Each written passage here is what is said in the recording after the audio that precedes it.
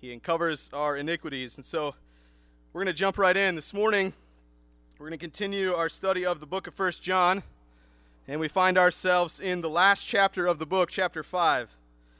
We're going to look at the first 5 verses of chapter 5 today. So our text is 1 John 5, verses 1 through 5.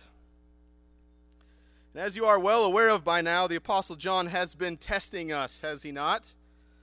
He originally writes this letter in part to provide 3 different tests to these churches whom he loves. He gives them the doctrinal test of knowledge, the moral test of righteousness, and the social test of love. And we have addressed these 3 tests and applied them to our context several times throughout this letter. But up until this point, we have been dealing with these tests separate from one another. We have been inspecting them individually and applying them to ourselves, asking along the way, do I pass this test? Am I really a Christian? Do I have authentic faith in Christ? Do I believe in him? Do I have biblical doctrine? Do I love? Do I prove myself to be in Christ because of my love for my brothers and sisters? And do I obey God's commands? Can my commandment keeping be looked at as evidence for my faith in Christ? What John does here in these verses is link all of these tests together.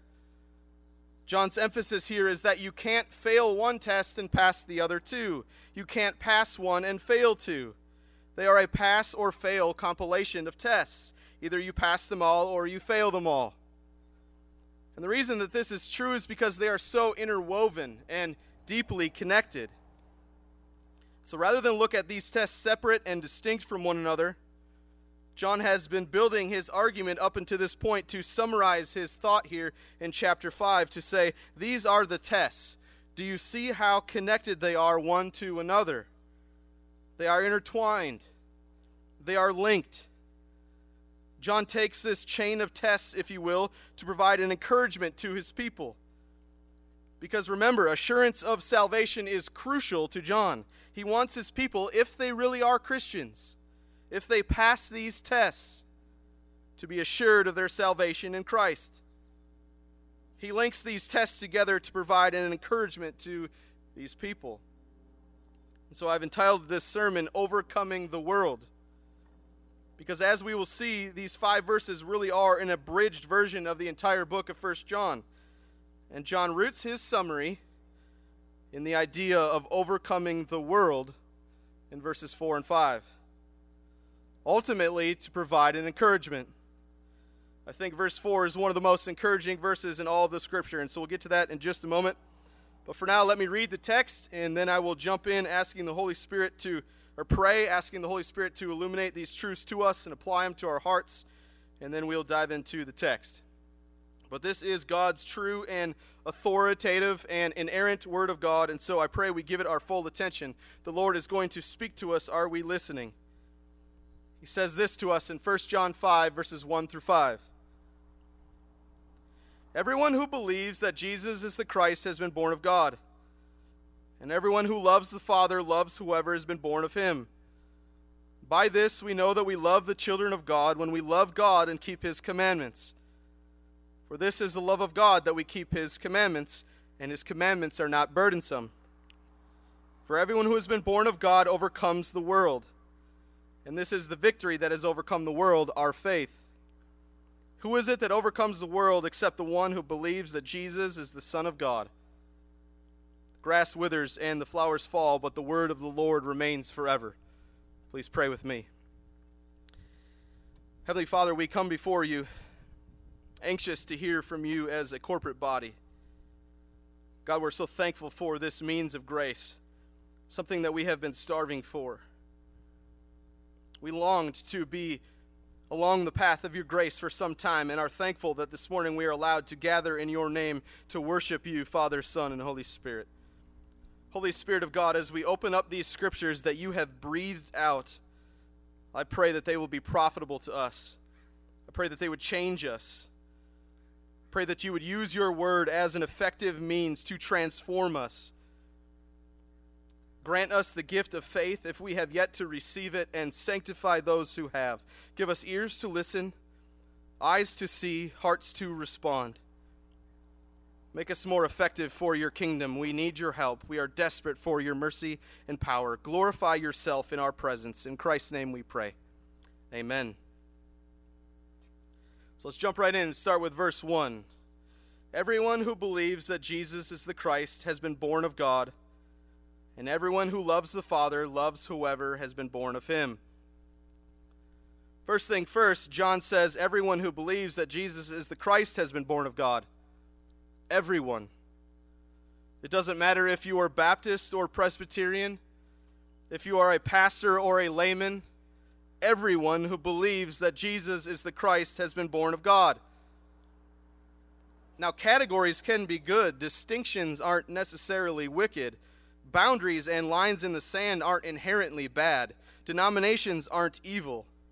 There are times in which it is very appropriate to distance yourself from certain people and certain groups in certain contexts. We could talk about whether or not the local church is even one of those times in which it is appropriate. But at the end of the day, when it comes to being a Christian, when it comes to the church Catholic, the church universal, the body of Christ, what matters is belief in Jesus. Everyone that believes that Jesus is the Christ. There are other things that we must believe in order to be Christians. That is certainly true. But fundamentally, the foundation of our faith is the historical reality that Jesus is the Christ. He is the Messiah. He's the only begotten Son of God, the second person of the Trinity, who is fully God and fully man. Jesus the Christ, who came to save sinners. In order to be born of God, we must believe this. Better yet, when we are born of God, we will believe this. When God breathes spiritual life into us, when we are born again, we will believe that Jesus is the Christ. Essential to our rebirth is belief in the historical Jesus. John says that everyone who believes that Jesus is the Christ has been born of God. This is evidence. If you have faith in Christ, if you have been given the gift of God and received it by faith, it is proof that you've been born again.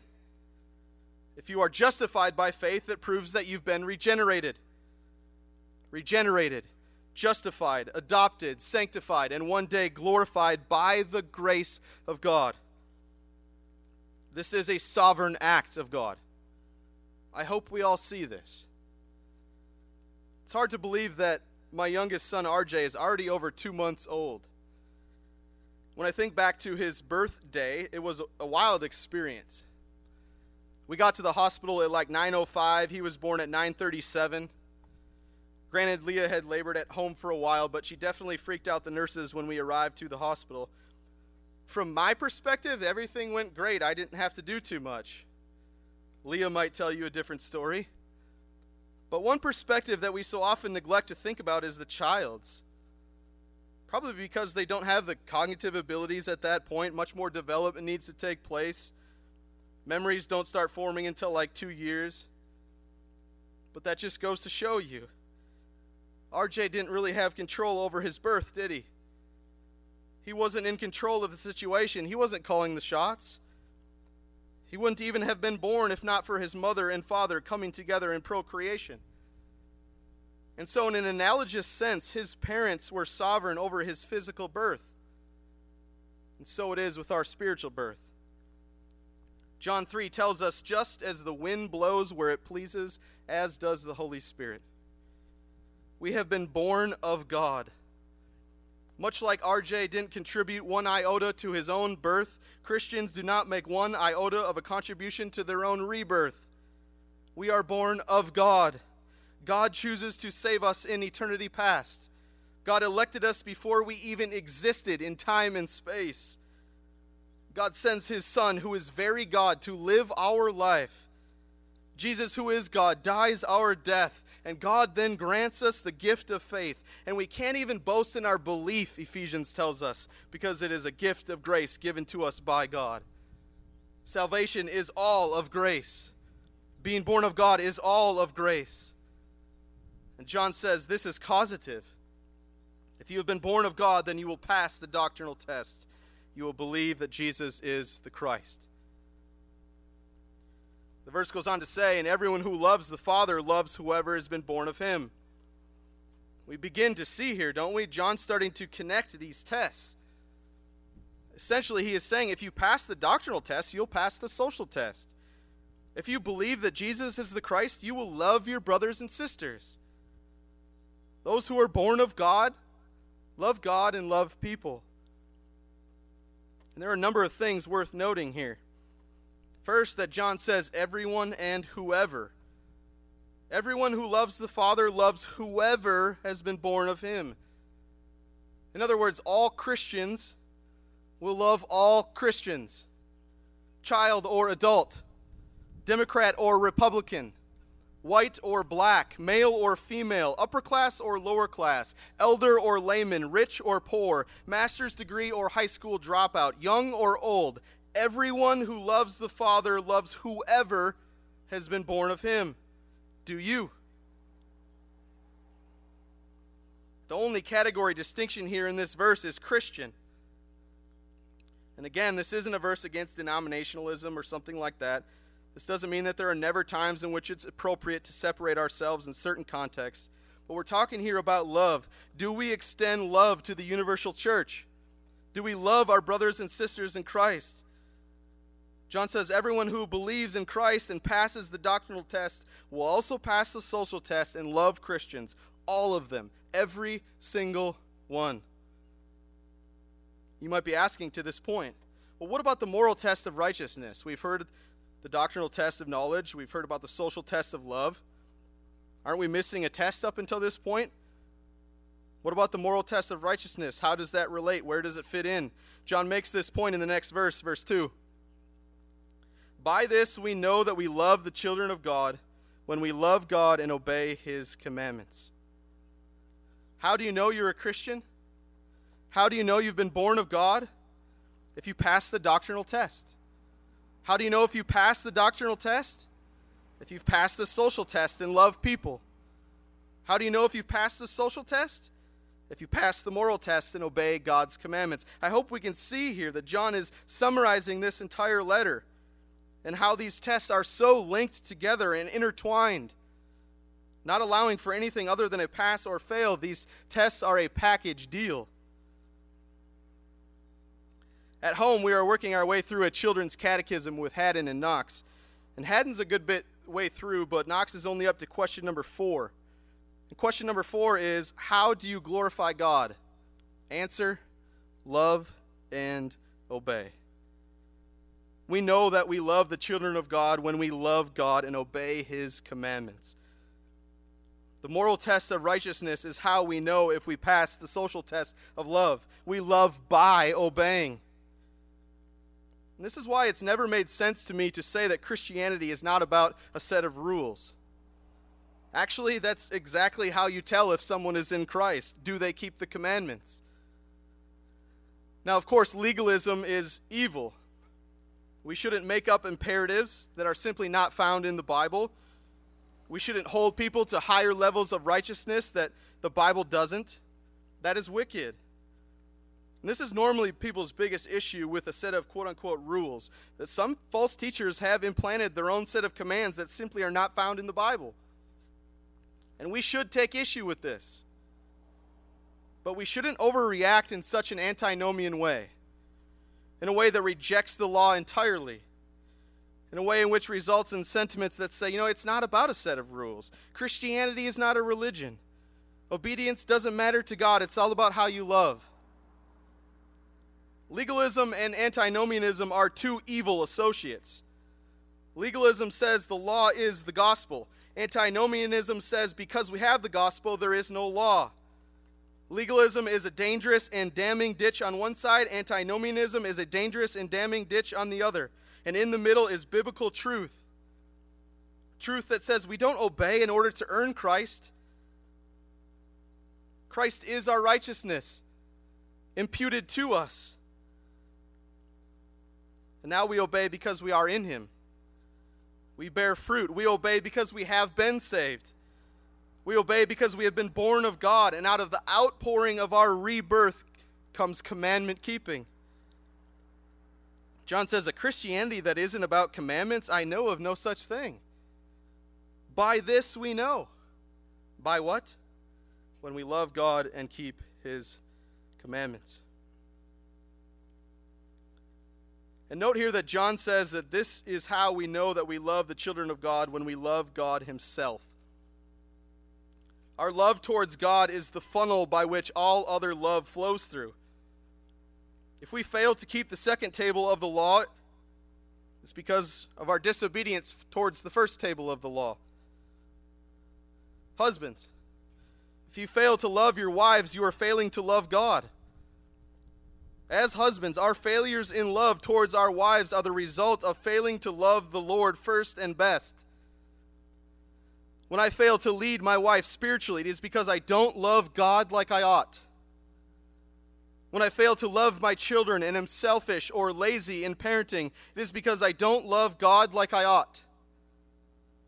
Love to God is expressed in glad keeping of his commandments, especially towards other believers in Christ, our brothers and sisters. John goes on further in verse 3.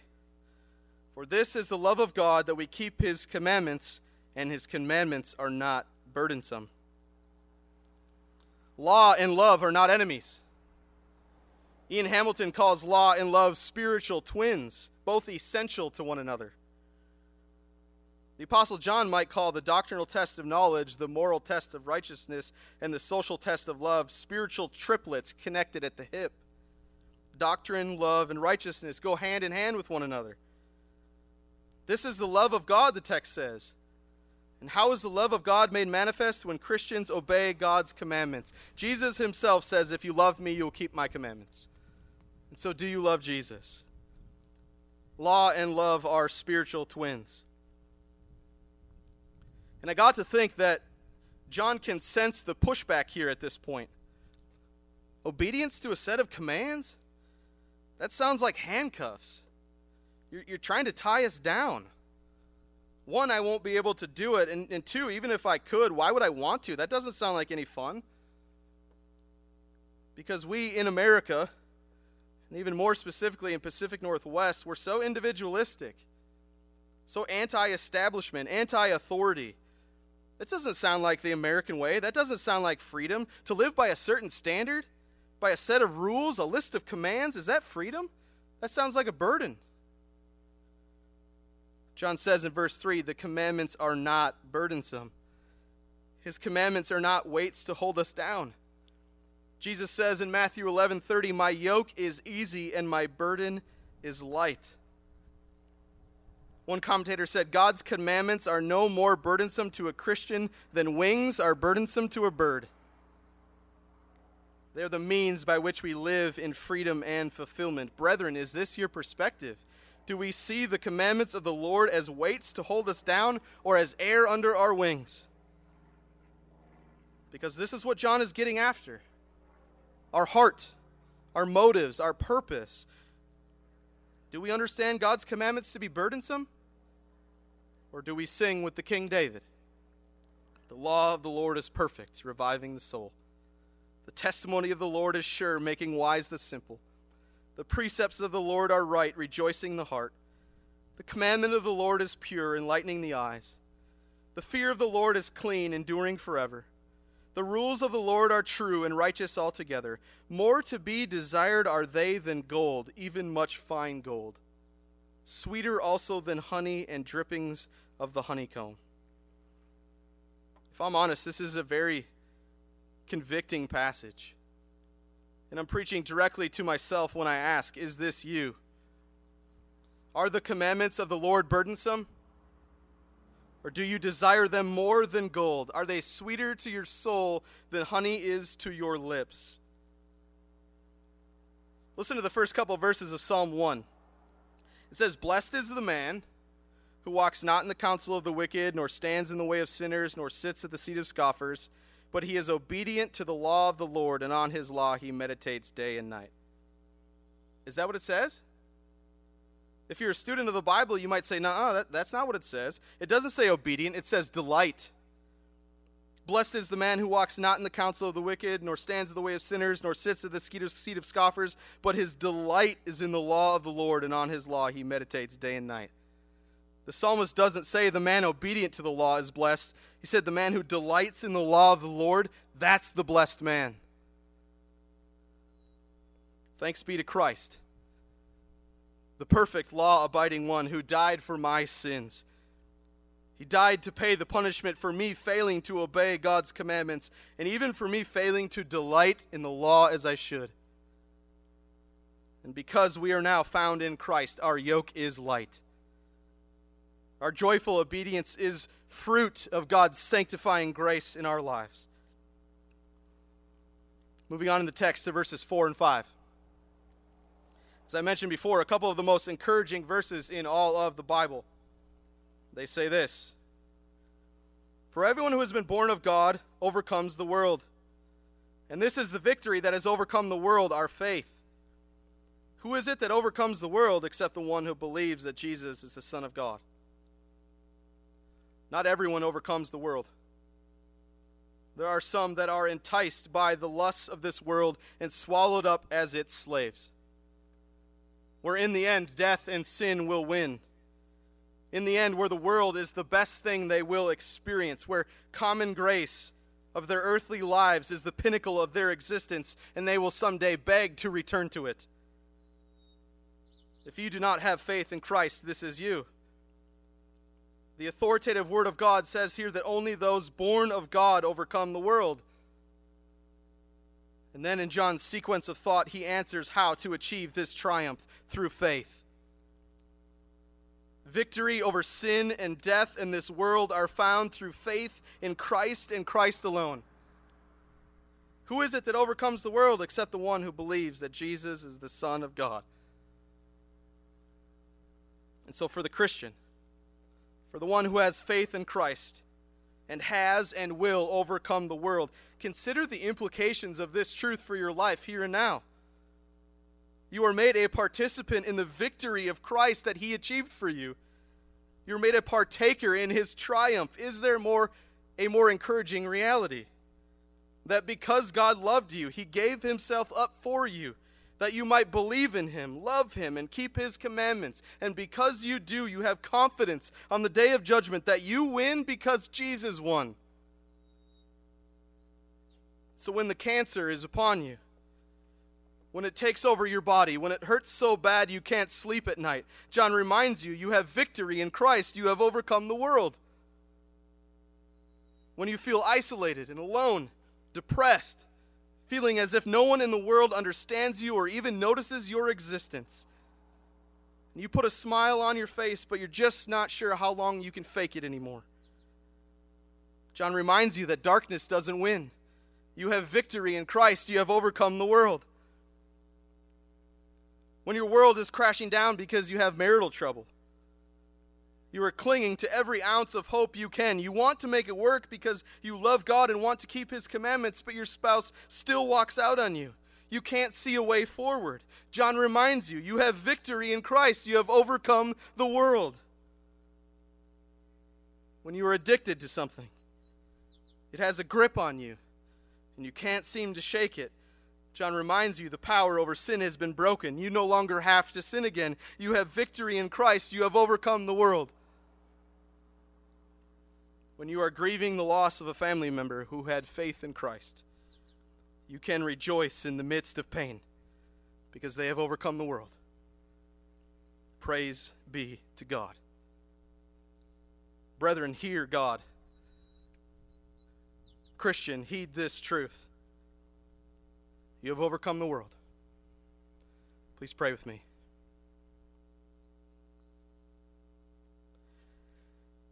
Heavenly Father, you are worthy of our worship.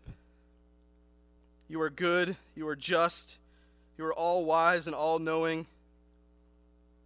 And Father, you are merciful to us, your people, and we are thankful for the chance to gather as a covenant community, as a family. God, help us. Help us to believe your word to us and apply it to our lives. And above all, to delight in it.